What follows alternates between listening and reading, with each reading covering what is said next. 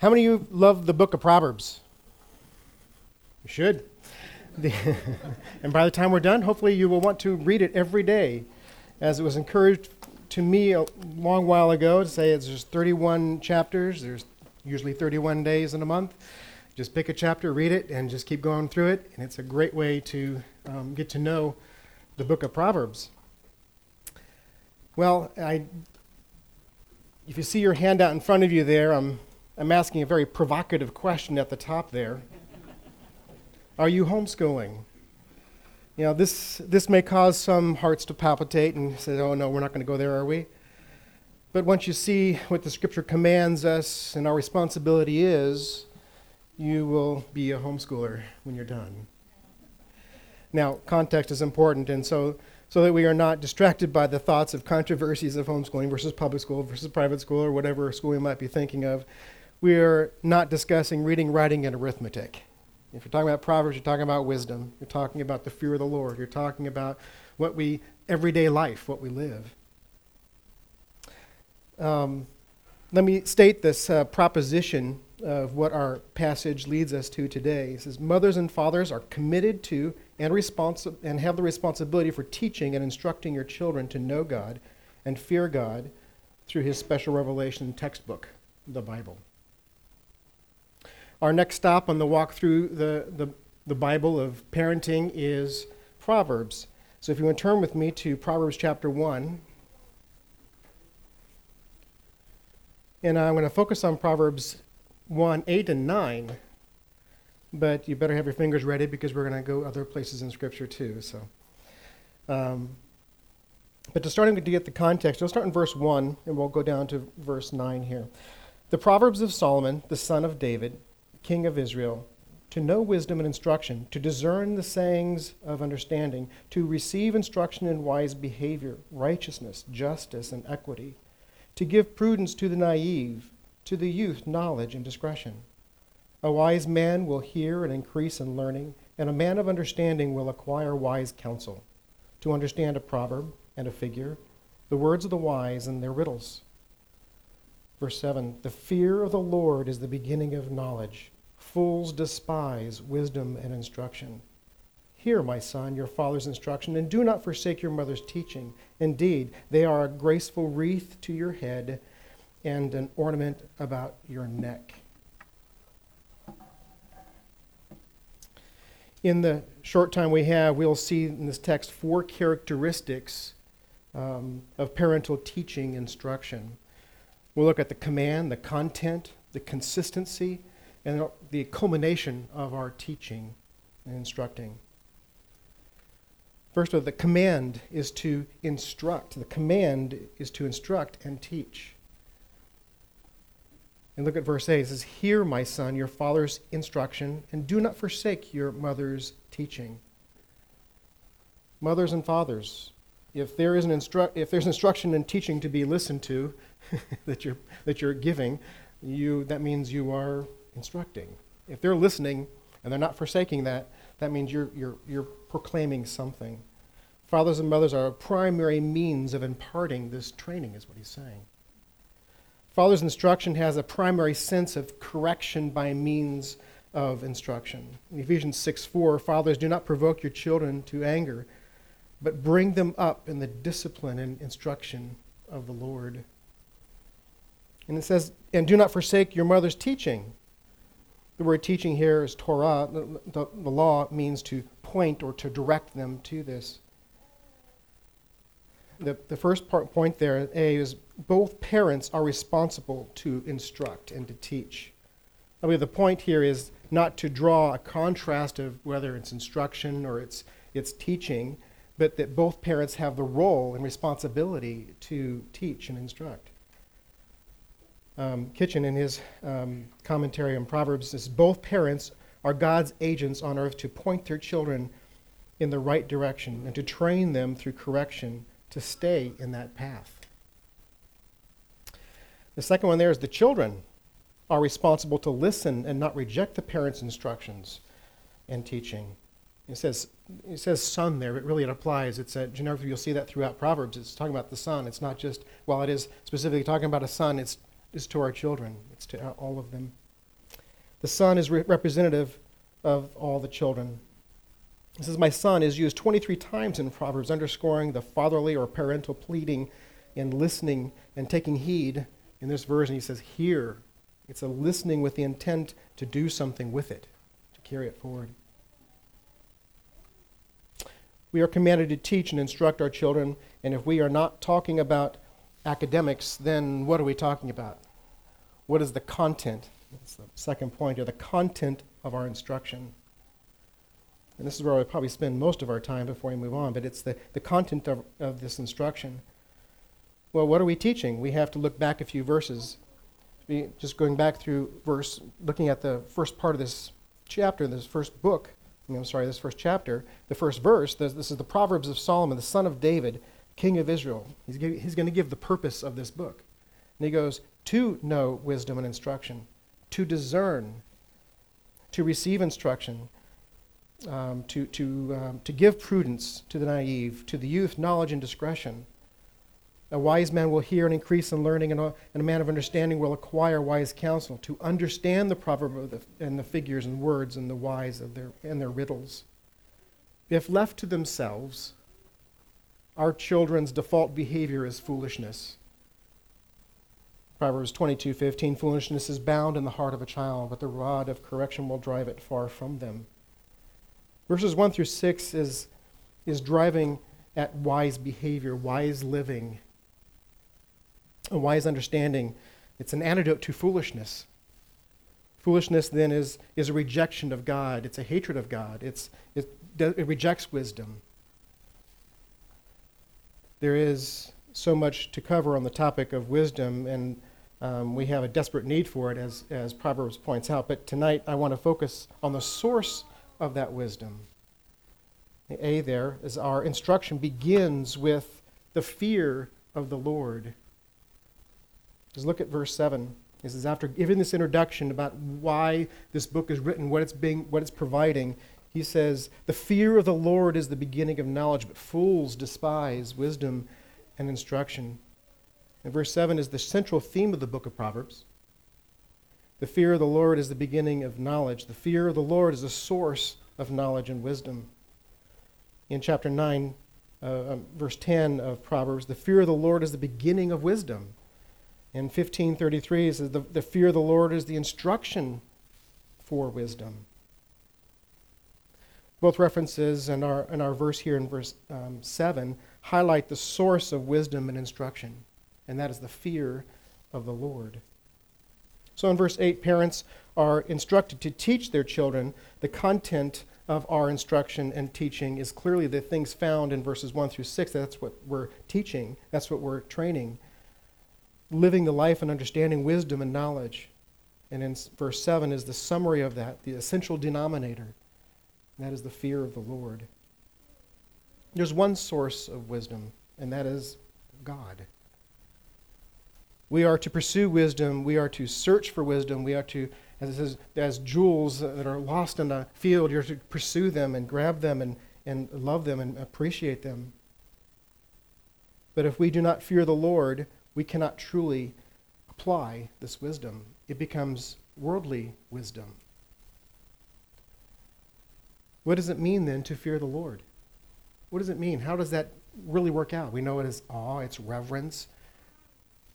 But we're going to dive into that. The fear of the Lord, and here's a definition I accumulated from several different authors and what we see here in Proverbs and other scriptures, is the fear of the Lord is a believer's awestruck and reverential response to our growing understanding and comprehension to the character of God, and the presence of God, the works of God, and the Word of God.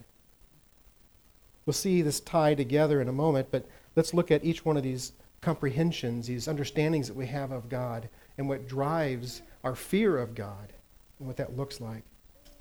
First, we have the character of God. Deuteronomy 9:1 says, "Hear, O Israel, you are crossing over the Jordan today to go into to the dispossessed nations greater and mightier than you, great cities fortified to heaven, a people of great and tall, the sons of Anakim, who you know and of whom you have heard, and said, Who can stand before the sons of Anak? Know therefore today that it is the Lord your God who is crossing over before you as a consuming fire. You think of consuming fire, his justice. You think about the attributes of God, of who God is, his justice, his righteousness, his holiness. And he says, he will destroy them and he will subdue them before you. That's his omnipotence is showing, is that he is the one that's going to do this. So that you may drive them out and destroy them quickly, just as the Lord has spoken to you. And later on down in verse 5 it says, it is not for your righteousness or for your uprightness of your heart that you are going to possess their land, but it is because of the wickedness of these nations that the Lord your God is driving them out before you. His justice is also on display. In order to confirm the oath with which the Lord swore to your fathers. You're talking about his faithfulness that he gave Abraham. He says Abraham, Isaac, and Jacob. His faithfulness is showing through. So after Moses rehearses the rebellion and stubbornness of Israelites and receives the second set of tablets and containing the Ten Commandments, and we look at chapter 10 and verse 12, it says, Now Israel, what does the Lord your God require from you? After saying, this is what you did. You rebelled, you sinned, you worshipped other things and other idols. It says, what is required of you? But to fear the Lord your God. Fear the Lord your God. And he says, but what does that look like? To walk in all his ways and love him, to serve the Lord your God with all your heart and with all your soul, and to keep the Lord's commandments and his statutes, which I am commanding you today for your good.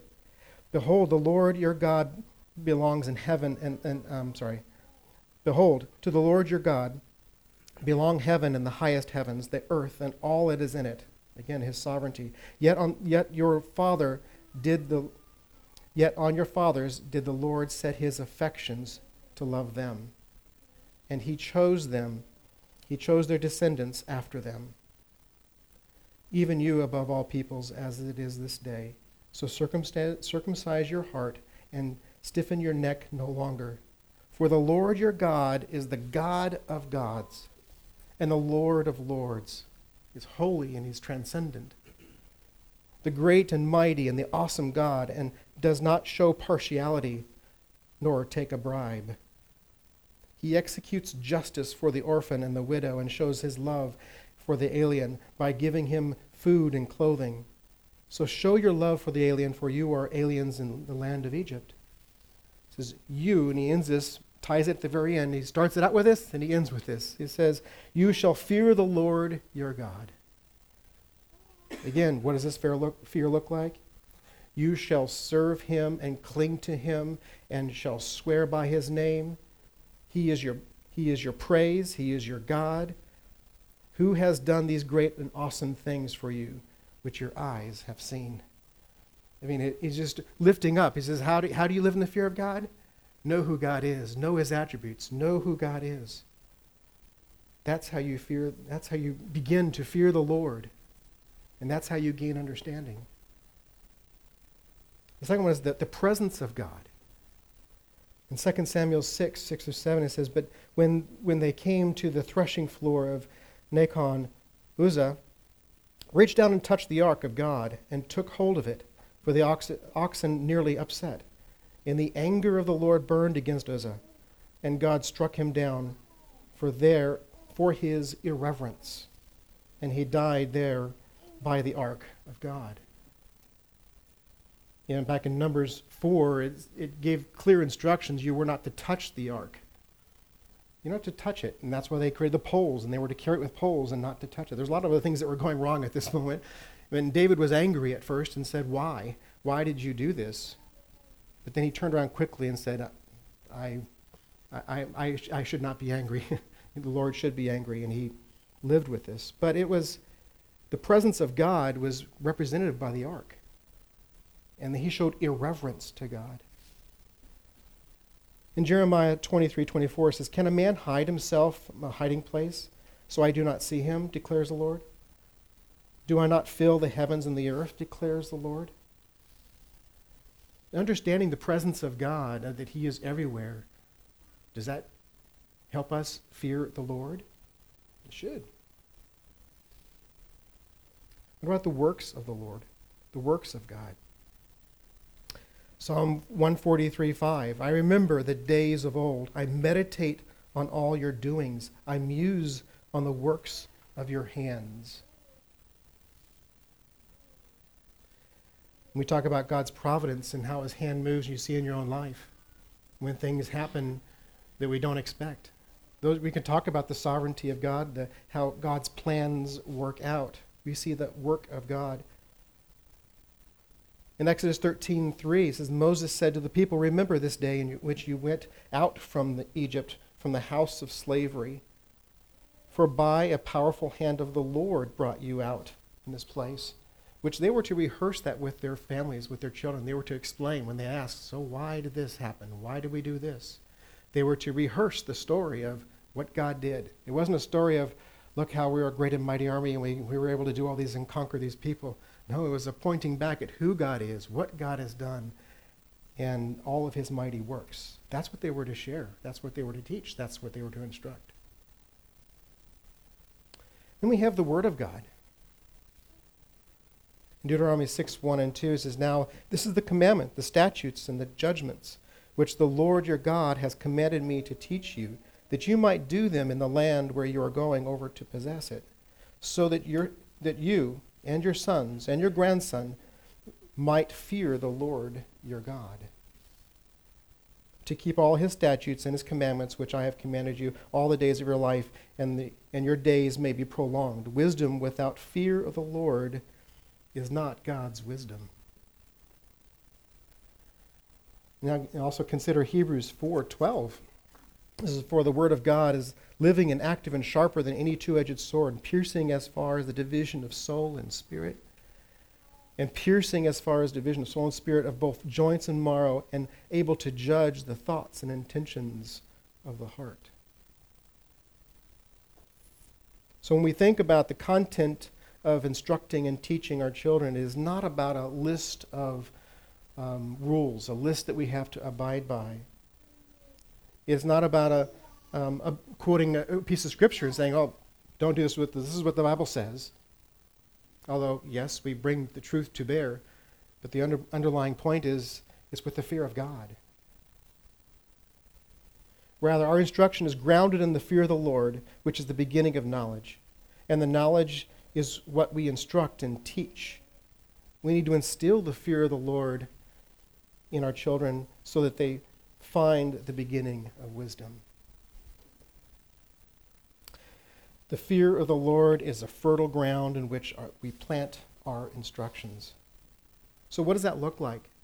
If you take each one of these, you take the character of God.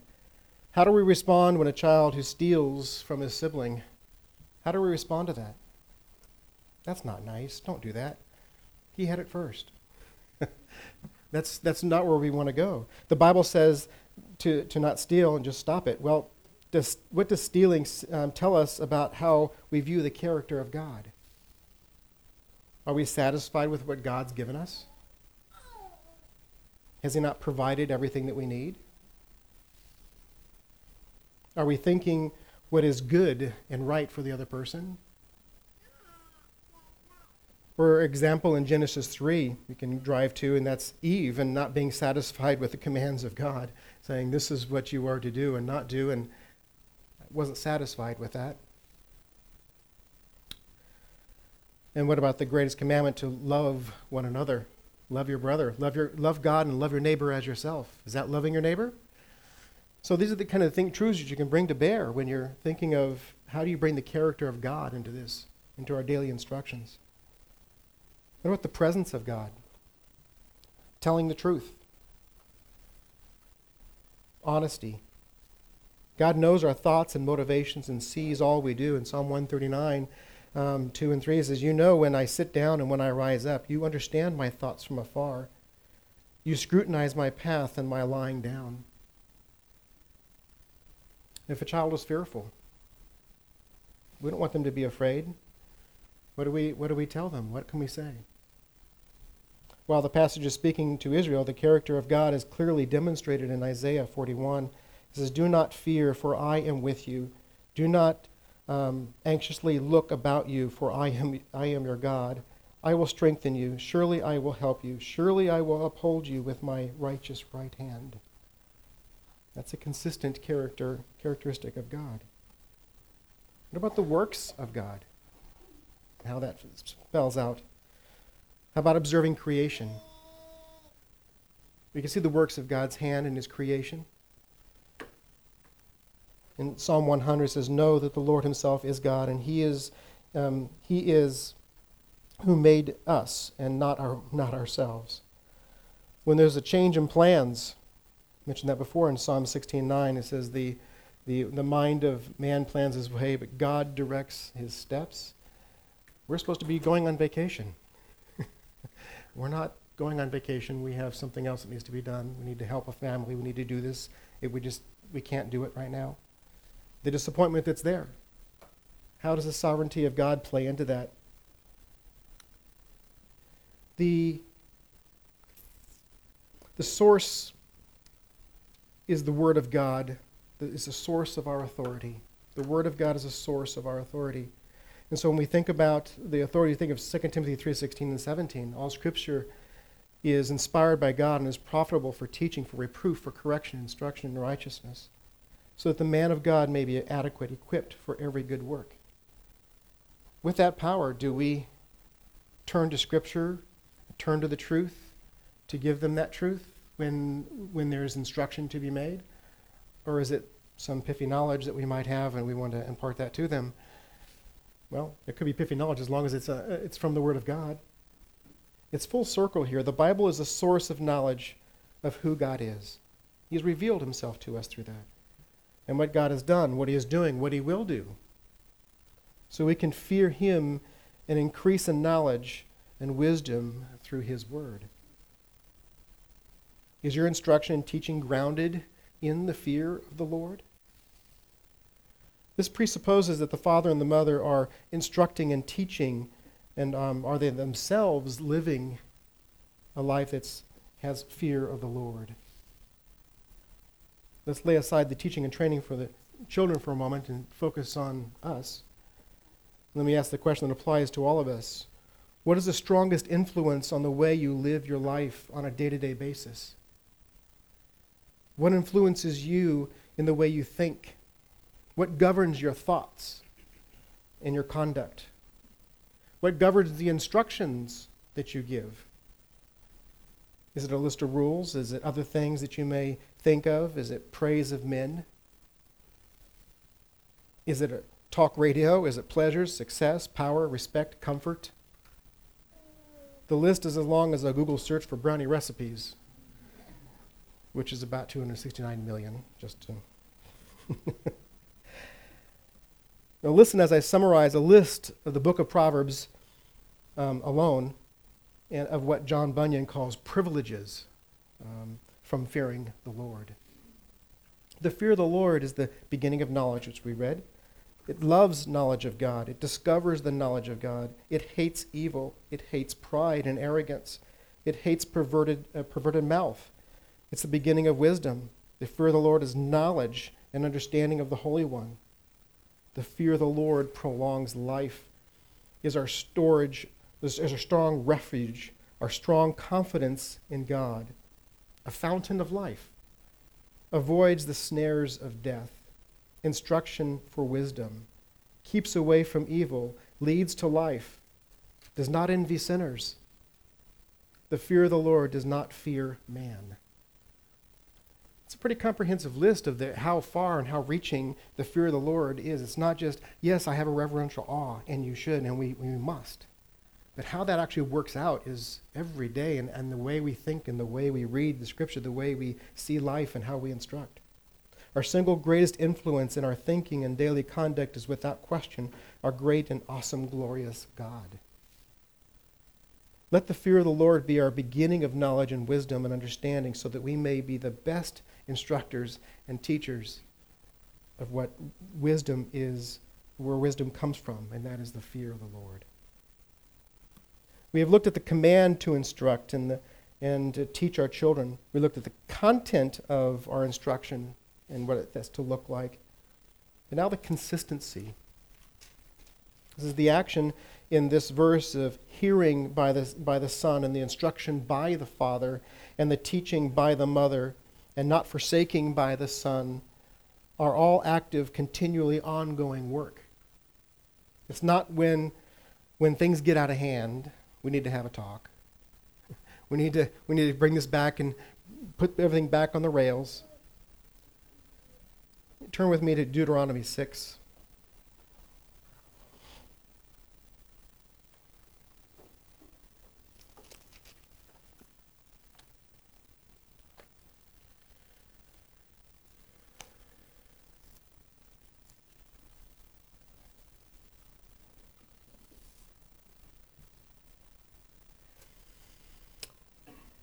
In chapter 5, Moses just provided Israel with what God communicated with the Ten Commandments and the statutes and the judgments. In chapter 6 are instructions on what to do with God's commands, instructions, and how to make fearing God part of their life. In verse 1, it says, "Now this is the commandment, the statutes, and the judgments which the Lord your God has commanded me to teach you, that you might do them in the land where you are going over to possess it, so that you may and your sons and your grandson might fear the Lord your God, to keep all his statutes and his commandments, which I commanded you, in all the days of your life, and that your days may be prolonged. O Israel," verse 3, "O Israel, you should listen and be careful to do it, that it might be well with you, and that you may multiply greatly, just as the Lord, the God of your fathers, has promised you, in the land flowing with milk and honey. Hear, O Israel, the Lord is your God, the Lord is one. You shall love the Lord your God with all your heart and with all your soul and with all your might. These words which I command you today shall be on your heart." And in verse 7 it says, "You shall teach them." How? "Diligently to your sons, and shall talk to them when you sit down in your house, when you walk by the way, and when you lie down, and when you rise up."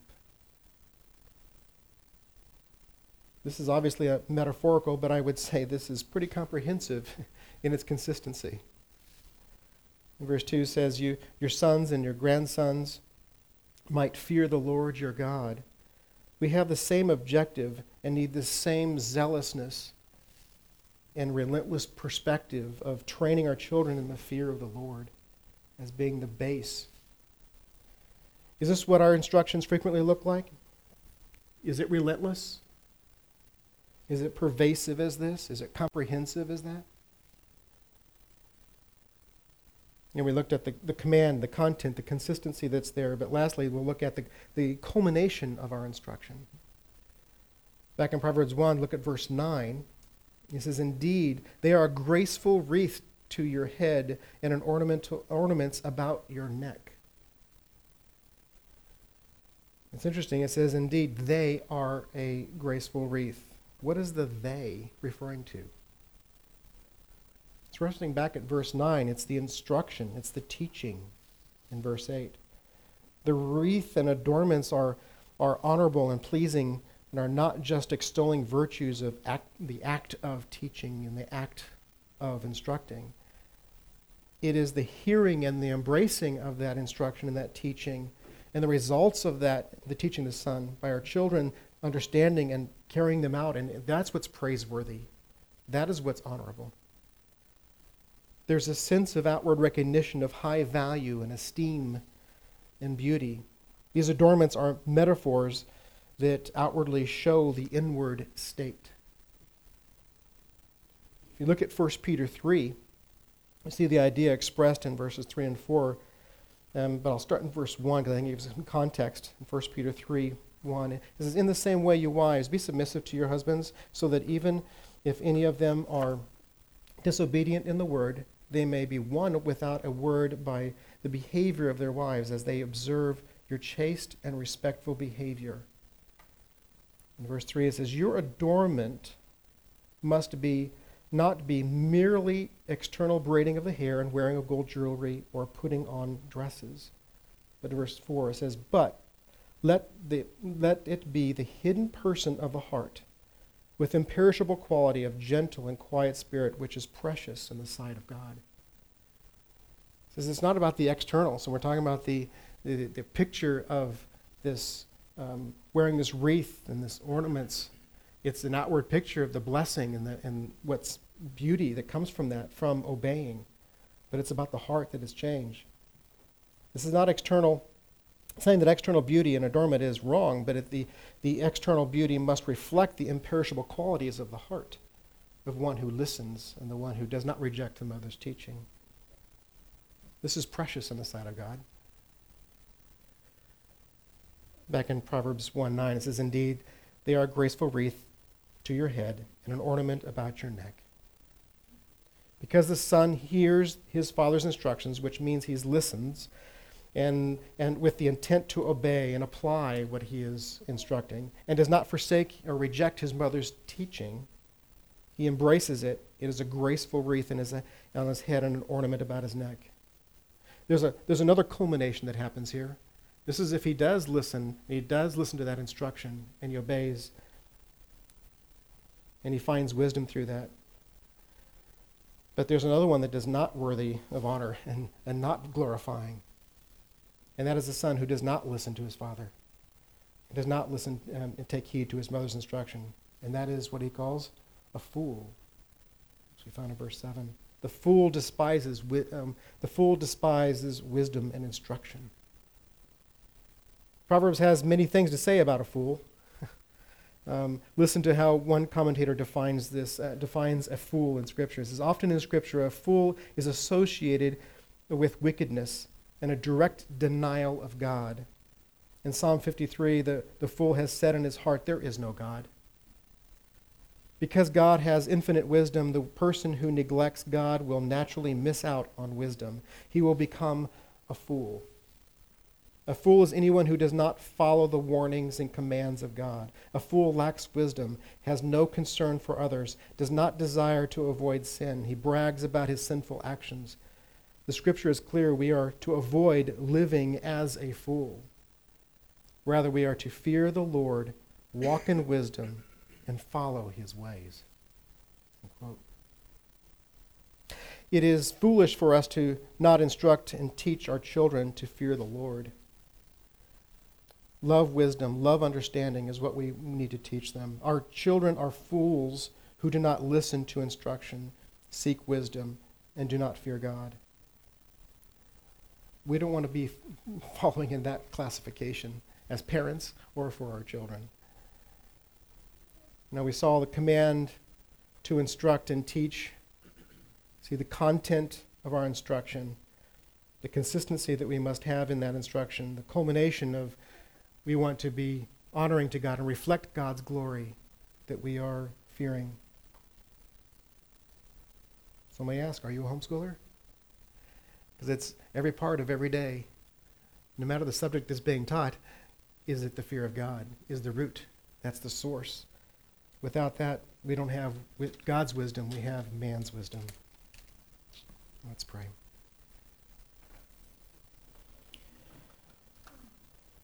Lord God, you are an awesome God. We bow our knee to your authority, your dominion, your power. We fear you, Lord, not a fear of condemnation of us, because we do not need to fear that, because you have demonstrated your love and mercy and justice in removing all that condemnation through the work of your Son and applied Jesus' righteousness to us and have removed that eternal damnation. God, we thank you. May our thoughts of who you are elevate our reverence and our worship of you. Help us, Lord, to know you more. Increase our understanding of your character, your ways, to hate what you hate, to love what you love, and to put to death sin. God, you have given us parents a stewardship of these souls. Strengthen us to be the wise instructors and teachers that first fears you above all else. Give us your wisdom to navigate the difficult issues of life and relationships. Lord, we thank you. We pray in your Son's name. Amen.